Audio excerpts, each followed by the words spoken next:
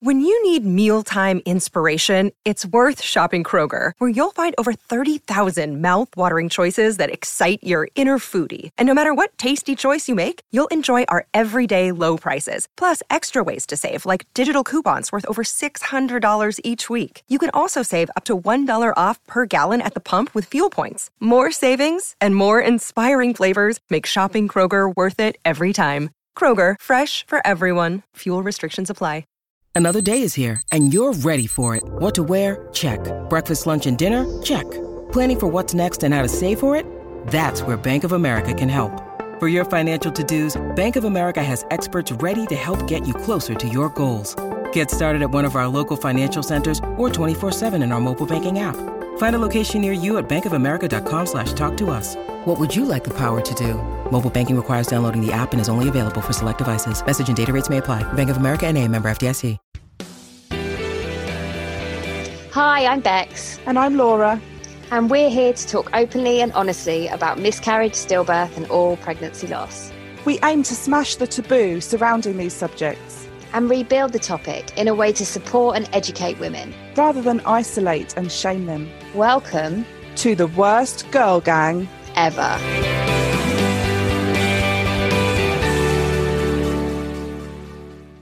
Hello and welcome to this episode of The Worst Girl Gang Ever. We are joined in our fancy virtual studio by Gurinder Mann. Hello. Hello.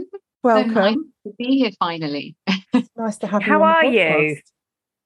I'm really well, thank you. I feel really good. Good. Nice. Good. That's always a good way to start a Monday morning. It is Monday morning, people. Monday morning after half term. So the roads are hectic. Everyone is busy and life just seems stressful again. But for an hour, we're just going to chill out and have a chat. You've got a nice cup of tea on the go. I've got a cup of tea on the go, always. Good girl. So, shall we start from the very beginning? Tell us about how you came to be part of the Worst Girl Gang Ever. Oh, I've said this before. This question is always really difficult to answer because I don't ever know how much to delve into. Like I could do a really quick soundbite, but maybe I'll do a soundbite and you can ask further questions. Okay, that's a good idea. Let's do that. So I had a really rocky road to motherhood. I had 6 early miscarriages, followed by my 7th pregnancy, which got to 21 and a half weeks. And unfortunately, I had a late miscarriage there. And I gave birth to my daughter, Gia, who was born sleeping. She was the catalyst for just so much in my life, so much healing, so much, I don't know, coming to terms with processing, grieving, like really doing the work to comprehend that I was in my late 30s and I didn't have a living child. She gave me my voice. I started a blog called A Drug Named Hope, and I started sharing my journey. And in my 8th pregnancy, 6, 7, 8, so much had changed. And I think there was a lot of healing and release from talking about my story. And I went on to have my first living daughter, Simran, who is now 5 years old. And recently we've embarked on trying again. And we unfortunately have had our 8th loss. So we've had an early miscarriage again. And I just feel like we're back into the world of the unknown and let's see what happens. And I came across you guys randomly just online, and there's just something so endearing about you all that, I don't know, you made this difficult subject humorous, and yeah, love you guys. Oh, well, thanks. Thank you so much. Yeah, no, it's nice, but I mean, it sounds like you've just had such a horrendous time, and it's really interesting to hear you speak of your first daughter as a healing process, because obviously the pregnancy didn't end in a living child. So talk us a bit about how that experience healed you. So I didn't really talk about my miscarriages, my early miscarriages. There was the, odd person that knew about the odd one, or my parents knew, or my sisters knew about the odd one, but I didn't really make it public. It wasn't something wasn't something you did. So I kept a lot of it to myself. Me and my husband dealt with a lot of it.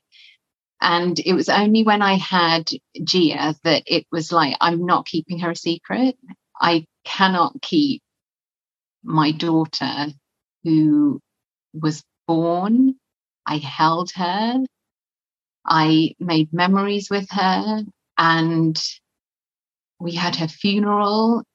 She was a real person, and there was no way that I was going to keep her a secret. And so with her birth came, like I said, the finding of my voice. It was like, enough is enough. There's only so much you can keep private, and you don't need to. So yeah, I started talking, started the blog, had some therapy for the first time. And I don't know, I just felt like a weight was lifted off my shoulders by speaking about not just her, but everything that had happened before her. And it helped me accept and say that this is my story. I can't change it. I won't change it. All I can do is face into it and say, this is it. This is what's happened. This is me. This is my journey. And it's made me who I am. And so, yeah, there was all of those things contributed to my healing and my release. Like, when you're holding things inside your body, that's not good. That's not healthy. And so, yeah, there was immense healing in that for me. I think when you go through recurrent early loss, people say all of the at least, and sometimes we say them to ourselves. So at least I know I can get pregnant, and at least it was early, and all of those things. And you just think, right, next, move on, next, let's try again, keep trying again. And you don't ever allow yourself really to grieve, because you don't really feel entitled to the grief because society says that it was just early. And then also you just want to crack on and try again. So when something for you, it was a loss at 21 weeks. For me, the time when I opened up and started saying, right, that's it, I'm not going to keep quiet about this anymore, was my ectopic. And I feel like it was something sort of that little bit more significant that allowed me to have the voice and start talking about these things. It's I think quite, you're right, quite freeing, isn't it? Yeah, and I think you're right. There's that, you're on this roller coaster, and it's like, okay, let me just try the next thing. What's the next test? What's the next appointment? And when it was the early losses, I was just on that, and that's what was sustaining me. It was like, there's still something to try, let's go for that. Whereas after having Gia, it was like, right, just take a breath, just breathe. You don't need to do anything. You don't need to try the next thing. You don't even need to try again if you don't want to. Just give yourself a moment. And yeah, like you say, it was really, really freeing. It's a shame that people have to go through, well, not necessarily people, but for both of us, we had to go through something even shitter to help that to sort of give us a voice, because people shouldn't have to, should they? People should be able to grieve and have a voice after one miscarriage, one early miscarriage. They're entitled to grieve. And I think that's what we're doing though, isn't it? We're changing that whole narrative. Definitely. And you say like you have to go through something even shitter, but to someone who hasn't experienced, well, to someone like that single miscarriage, that single loss is the worst, the shit, the absolute shit. So it's difficult to kind of that's the whole idea of things are better and worse and different and stuff. It's shit, and you need to be able to have the freedom to grieve and cope and manage, and whether you've been through 1, 10 ectopic. Yeah, exactly. TFM, that's what I'm saying. Whatever. You shouldn't have to feel like you're at your breaking point. You should be able to have that grief and to talk about your experiences the first time it happens, because that's devastating too. But we shouldn't be having women getting to a point where they, can't see through to the next day to then be speaking about it. It should be something that we speak about all the time. Yeah.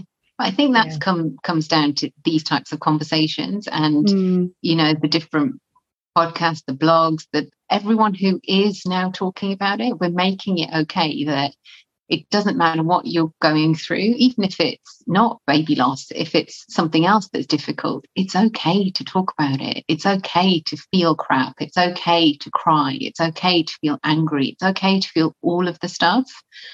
And it's healthy to feel it and to release it rather than, bottle it up and clog it up in your body, because I believe that becomes like stagnant energy, and that's going to come out as a physical thing at some point. So I think it's down to more people opening up, speaking up, and creating these spaces and platforms that let other people, no matter what they're going through, feel it and feel okay with it.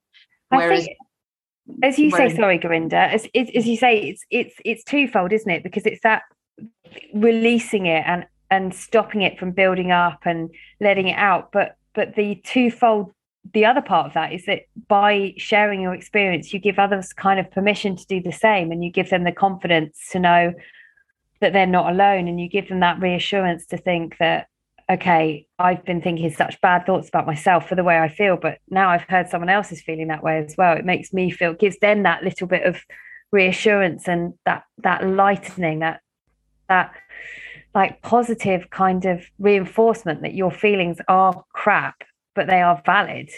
Yeah, completely. And I think just as a society, we don't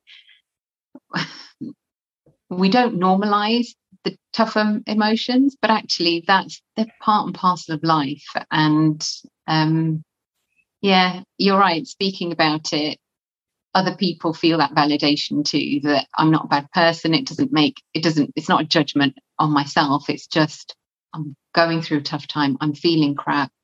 I'm feeling emotions that I didn't think I knew were within me. And it's okay, because I'm going through crap and I'm a human being. I think there's a lot of healing for yourself, and there's a lot of it's like extending a hand to somebody else to say you're okay for what you're feeling too. And I felt that when I wrote my blog for the first time, when I hit publish, the number of messages that I had from South Asian women saying, yeah, I've been through this and I've never been able to speak about it. I went through this and my in-laws blamed me, so I wasn't allowed to speak about it. And just in those messages, I thought, there's trauma, there's trapped energy, there's emotion that you are harboring, that you need to know it's okay to come out and nothing was your fault. And so I think there's a narrative within the South Asian community as well that needs to change. And it's only when we speak up that starts to change. Has your support from your family and friends been good throughout your experiences? Or is it something that, since you've been more open, they've learned a lot from you? Yes. So since I started speaking about it, unfortunately, a few people in my family have also been through late miscarriage now. And I've had family members come back to me and say, we knew, a bit more about how we should be. And that was thanks to you telling us. Lovely. Yeah. And then another family member went through and they're like, right, we know even more now and we're better able to support them. Whereas when I was going through it, maybe they weren't. And some of the, at least, or the, it happened for a reason, all of those things, they they were said to me out of a place of ignorance and not knowing. Yeah. So, yeah, I felt really good in that regard, that they're now able to just, stop, rethink, reframe a question, and or come and ask me, or come and read a blog post and then go back with something a bit more, sensitive and helpful for the other person. So, yeah, I definitely think it's helped friends and family have this conversation with others. That's so good, isn't it? Yeah, really good. Mm. In terms of your early miscarriages, did you have any testing at all? Yeah, I had. So after the 3 miscarriages, I was referred to a recurrent miscarriage clinic, and they did all the things they do. I can't remember the names of any of the tests, but what was revealed, I think it was after my 4th miscarriage, so while I was under their care, that I had a raised TEG, raised thromboelastogram. So all that means, I think, is that my blood was clotting more than it should in pregnancy. And the result, the solution was simple. It was to take 2 baby aspirins in my next pregnancy. So, and I thought, okay, great, like we've got the problem and now we've got the fix, the drug that's going to fix it. And it's this tiny little aspirin.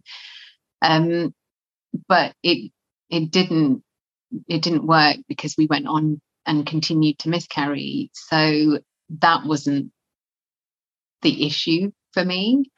I also was told I had a uterine septum, which was resected also at the recurrent miscarriage clinic.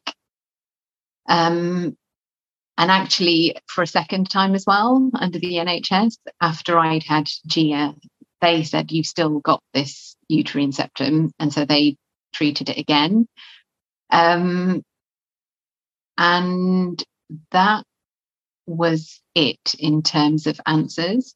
I also had some immune testing done, and all of that came back normal as well. So I felt like I was on this train of like, I need to find the issue. I need to find the thing that's wrong so I can get a fix. I can get whatever medication is needed to fix it, and all will be well. And we didn't ever get that. So yeah, we were none the wiser, but in my 7th pregnancy, we got, to 21 weeks. And in my 8th pregnancy, we had Simran. So I'd say there were lots of lifestyle things that I changed in those 2 pregnancies. And I can only think they had a role to play. And that was things like acupuncture. My diet was, on point, all the supplements and all the things that we should be doing and having. And in my pregnancy with Simran, although I didn't have what is called incompetent cervix, I think they call it. I was told I didn't have that, but I was given a cervical stitch in that pregnancy. Yeah. And also progesterone in the pregnancy with Simran. So yeah, there were lots of things, but we never got to the bottom of what. So why did they give you the cervical stitch? Just like doing everything they could to prevent anything from happening? Yeah. So there were 2 at the point of trying again. So when we got pregnant with Simran, I had the choice of staying under the care of the recurrent miscarriage clinic or going with my NHS consultant. And I found their approaches to be really different, and I just went with the one that felt right for me. So the recurrent miscarriage clinic were not suggesting a cervical stitch and said, no, we're definitely not doing that because there's nothing to say you've got an issue there. But they weren't doing anything else, right? It was just nothing different from Gia's pregnancy. There was nothing different. They weren't going to. The only thing they were going to do, which I felt was quite invasive, was to put me through. It must have been IVF, but to screen the embryos and to just check there's nothing wrong. And I just thought, do I really need that? And I couldn't get my head around whether that was the right thing for me, considering we'd got so far in the last pregnancy. And yeah, it didn't feel right. Whereas my consultant at the NHS, he just wanted to care for me. So he said, we'll give you progesterone. You can have scans every 2 weeks, and we will do cervical length checks. And as a precaution, we will do the cervical stitch. And my heart was just saying that feels right for me. And yeah, we had Simran in that pregnancy. So yeah, as we embark on the next pregnancy now, I will always go with the consultant that helped me the previous time. I think when you feel looked after and you have faith in the people that are caring for you, that stands for a lot, doesn't it? Yeah, I can't stress how much of an impact that had on me in my pregnancy with Simran. And I don't know if this is your experience, but in the recurrent miscarriage clinic, I felt a bit like a number, like they see hundreds of us who've gone through lots of miscarriages. Yeah, they're not shocked by it, are they? And they're not shocked. God, you should be shocked by this. It's fucking horrendous. And they're like, no, I've seen it all before. Well, they don't say that, but that's how you feel. That's the feeling you get. Yeah. And I didn't like that, because I wanted somebody to acknowledge and just validate that this is crap, and I'm really sorry that you're going through this, rather than yeah, I've seen this. And like you said, they didn't say it, but that was the feeling that I got, that I'm just a number in that side. Whereas my consultant on the NHS, he cared. He was like, oh my gosh, this is like awful that you've gone through this so many times. And it was like his mission also to get me to the end and have a living baby in my arms. That was his like dream for me. And interestingly, he wasn't, I chose to have a C-section in that pregnancy, and he wasn't going to be in theatre the day that I had my surgery. And he made himself available. He did my C-section because he wanted to be the person to, make sure she was delivered safe and sound. And that stands for a lot. And yeah, that's amazing. I'll never forget that. Yeah. Aww. I wish everyone had that care though. Like, it feels like I've just been really lucky in having this consultant, but everyone should have that. Everyone should have that. And if you've been through a journey and a half to, get pregnant, and even more so, you need that person that cares, that's on the end of the phone whenever you need them, or your little, the little niggles and the worries that you have that to somebody else would feel normal. To you, they're massive. And just having that reassuring person, it's a lifeline. Yeah. So you're back under him now?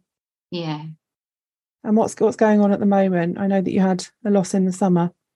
Yeah, so that was our first pregnancy since Simran. And because I know that when we met at the fertility show, we were talking about like, what do we do? Do we even go down this route again? Like, because we know how awful it can be, and the weighing up, trying for number 2. Do you know what? That's a massive. I think people underestimate how big a deal that decision is. And after we'd had Simran, lots of family members said, "Oh, have another one now, and it'll be fine now because you've had one." But at that time, it was I couldn't even enter the world of trying again, because I've got this baby and I'm just going to like cherish her and just be with her 100%. And so I think I delayed that conversation about trying again. Deep down, I knew I wanted more children, but there was always that niggling fear that I didn't want to end up back on, this roller coaster and these tests and putting your life on hold because you're waiting for an appointment, or, you can't go on holiday in case something happens then. And so I delayed that for as long as possible. And it was actually Simran, just a few months before we met at the fertility show, Laura, she'd said for Christmas she wanted a baby. She wanted mummy to have a real baby in her tummy. And she didn't say it to me. She'd said it on a phone call to my aunt, and I overheard it. And I thought, oh my gosh, is she actually thinking that? Because I'm secretly thinking that. And then I had the conversation with my husband, and he was secretly thinking that. So decision made. We're doing this. Yeah. And so she brought it out in us to sit and have the conversation. We were like, yeah, we do want this. And what are we waiting for? But I think for me, and when I saw you, it was just all of those layers of, secret fear. Because I don't live in fear. I don't want to live in fear, but there's always that feeling of, what if it doesn't happen? What if emotionally, how do you deal with this when you've now got a living child? Like if before, when we were having our early miscarriages, it was just us, and we could close the door to the world and just feel everything that was coming up. And I always had this in my head that if you've got a child to care for, how do you process all of that stuff? Because there's a lot that needs a place to go. Do you do it in secret? Do you and I couldn't understand how you navigate the struggles when you've got a child to care for. Yeah. And so then, now when we did get pregnant and it didn't work out, we've had to navigate all of those emotions as well as looking after a child. And how did you navigate it? I felt like I was quite underhand with things. So when my little one started school, that was actually the week that we found out that pregnancy wasn't progressing, and I needed the medical management to bring on the miscarriage. And thank the Lord that the school were able to, put her in for full days, because they had this elongated settling in period. Oh, yeah. And I thought, I need her to be at school just so, she's sheltered from the actual miscarriage happening. I don't want her to be at home. And, without going into details with them, they said, yeah, of course, we'll have her for the full day. That's good. Yeah, it took such a weight off my mind. And I was able to just be at home and take the medication and just, be with it and feel the pain and have a little cry. I could do it, but I knew I had to time box it because she'd be back home from school. So yeah, I think we just managed it. I managed it the best I could. And I think with this pregnancy, it went, the uncertainty of whether it was progressing or not went on for quite a while. So I think by the time I got to the scan where they said, no, it's not going to continue, this might sound awful, but in a way there was a bit of a relief there that I just knew which way it was going, rather than sitting in this period of agonizing uncertainty. Yeah. Not knowing, taking your medication, but not knowing things are because although it's not going as it should be, they can't say it's definitely not progressing. And you can't just leave it a couple of days between these scans, can you? It has to be a week or 2 weeks in between for them to be certain. It's so long and drawn out. And I think was so long and drawn out. You do have a tiny bit of hope, don't you? Even though you know that 99% chance that this is not working, but there's still a little chance that it is. Otherwise, they wouldn't be rescanning me, right? And that's exhausting, trying to hold on to that tiny bit of hope for all of those weeks. Laura, must be such a horrible limbo land to be in. How do you even begin to kind of mentally manage that?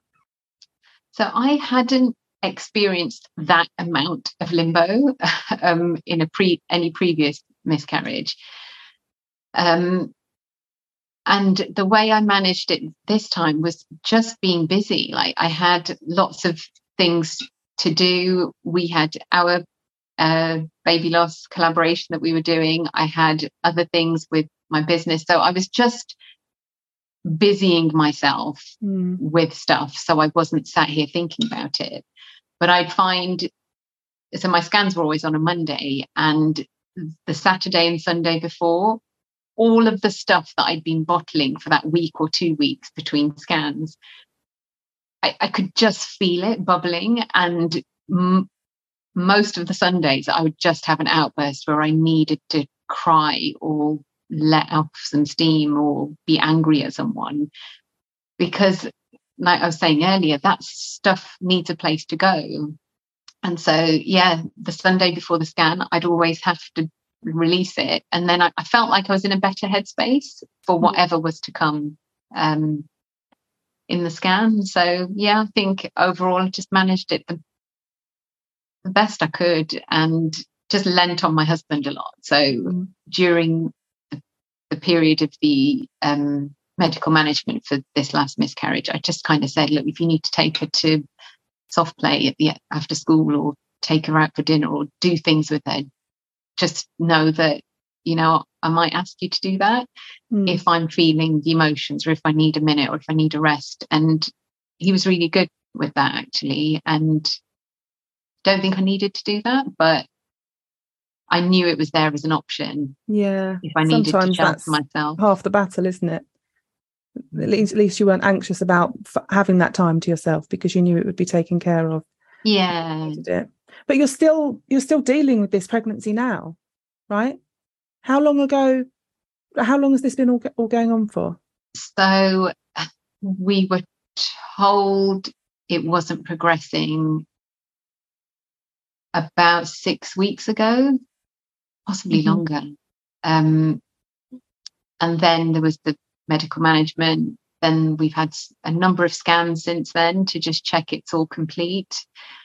And every time there's always been something still there. So the first scan after the medical management, we were told there's an empty, collapsed sac. So they were waiting for that to come away. Then 3 weeks ago, there was a follow-up scan and they said there's still some tissue there, but hopefully that'll come away with the next period. And if not, they'll have to do a hysteroscopy to get that out. And it just, like that limbo land, it's still ongoing. And I have a scan actually after this recording to just check, has it complete? Do I need to go and have this hysteroscopy? And yeah, and then what next? Like, what do we do if and when we're ready to embark on the journey again? And that feels a bit like deja vu because we're re-entering this system of testing. What's going on? What do we need to do? Yeah. And I mean, you can either you can just go again, go in blind if you like, and just try again, or change something, but you don't know what that is that needs to change, do you, until you have the testing? Exactly.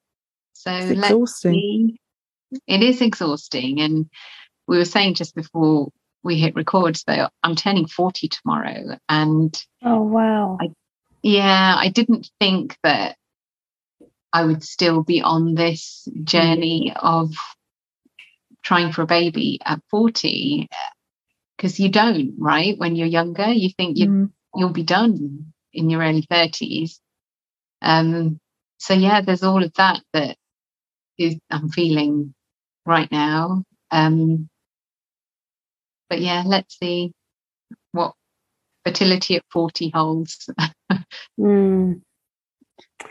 Oh gosh, I hope your scan goes well this afternoon. Yeah, sending you so much love. Thank you. I just hope it's done. Like, it feels like it's just gone on for so long. Yeah. But yeah, you've just got to. I just had to smile throughout it and just put on my hopeful head that no matter what happens, I'm all right. Like, I'm going to be all right. Like, I've been through it enough times. I've got the inner resilience. I've got what I need to get through this. Whatever happens will be okay. Whatever happens, either way, it's okay. But that's not the mindset I had in my younger days when it was that roller coaster of recurrent miscarriage. So I feel, I'm equipped. Whatever happens, I still have my moments. I still need to cry. I still need to be angry. I still need to do all of that, but I will get through it. Yeah. Well, I just wanted to say also, thank you so much for the fundraising for the 2 spaces on the pathway to recovery. Yeah, that's incredible. That's okay. I'm so chuffed. I'm so happy we were able to donate 2 places and a little bit more. There's a bit more in the pot if you need it for somebody who needs a bit of a top up for the course. Amazing. I'm just made up. People's generosity and and you were saying that it wasn't just people buying the candles. People just thought that it was a great cause and donated money. Yeah, they're like, can we just have your bank details? And popped a bit of money in there, and it adds up. And considering cost of living and all of that going on, like I don't know, I just felt really touched by people's need and want to support someone else who's going through a tougher time than they were. So yeah. And tell us about what else you have in the pipeline. So the Ebb and Flow company has lots more purposeful gifting things to come, and this week I'm going to launch kind of gift boxes. So there'll be a candle in there. I'm going to do a baby loss miscarriage box as well, which will have your guys' book in it, journals and something sweet, but everything's purposeful in there, because I've seen, and I said this to you previously, like the reason why Ebb and Flow came about was we want to do something to help somebody who's struggling, but often gifts can feel quite empty, like a bunch of flowers or a box of chocolates. And when I was going through the tough times, it felt like that's not actually helping me. That's not helping me process all this stuff that's going on. I don't know how to be with it. So I just had this thing in me that gifting can be more purposeful and help us on our journeys. And so, everything in my gift boxes will have a purpose. And, the baby loss one, your book is a lifeline for someone and they don't even know it. And so if we can gift things like that, imagine the healing that is possible. Like we said at the top of this podcast, not when you're at your wit's end, but when you've had that first miscarriage, you can start doing the work and not feeling alone and allowing yourself to process stuff and have your experience validated by someone. That is a gift. Yeah. Right. And things like the candle itself, like the presence, the moment for yourself. I remember just being so up in my head that all I was thinking was the next treatment, the next thing. Actually, I just needed to be and live life as alongside all the stuff that was going on. Journals, like I know journaling has got a bit of a rep. Oh, we love it. Yeah, but it's so healing. And so basically everything in the Ebb and Flow gift boxes has a purpose, and it's to help in some way anybody who's struggling with anything in life. So that's what's coming next. Exciting. Yeah, that's very exciting. Yeah, we'll link all the details in the show notes so people can come and find you. Bless you. Thank you guys so much. Well, thank you so much for joining us. It's been lovely to see you and speak to you. Good luck with the scan. Good luck with the scanning, and have a bloody awesome day tomorrow.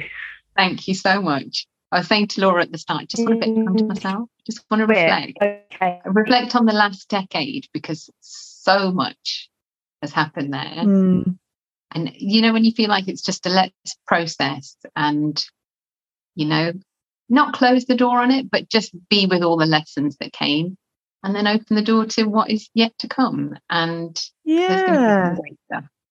40 is the new 30. I'm actually excited. Lots of people are like, oh my gosh, you can be 40, downhill from here. I'm like, no, it's exciting. No, this is going to be my decade. This is my decade. It's my time. Yeah. Oh, Gurinder, lovely to see you. And keep in touch. We'll chat to you soon. I will do. Thank you, ladies. Lots of love. Take Bye. care. Bye. Thank you so much, everyone, for tuning in. And please, when you have a second, rate us, review us, and share us. And let's get this taboo smashed. See you next week.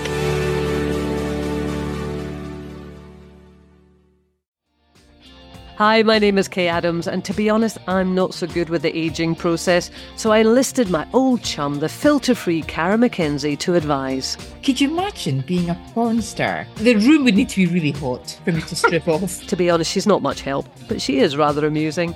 And along with some great guests, Joe Brand, Andy Oliver, Anton Dubeck, Ruth Langsford and Craig Revel-Horwood, darling, we are learning how to be 60. Listen wherever you get your podcasts.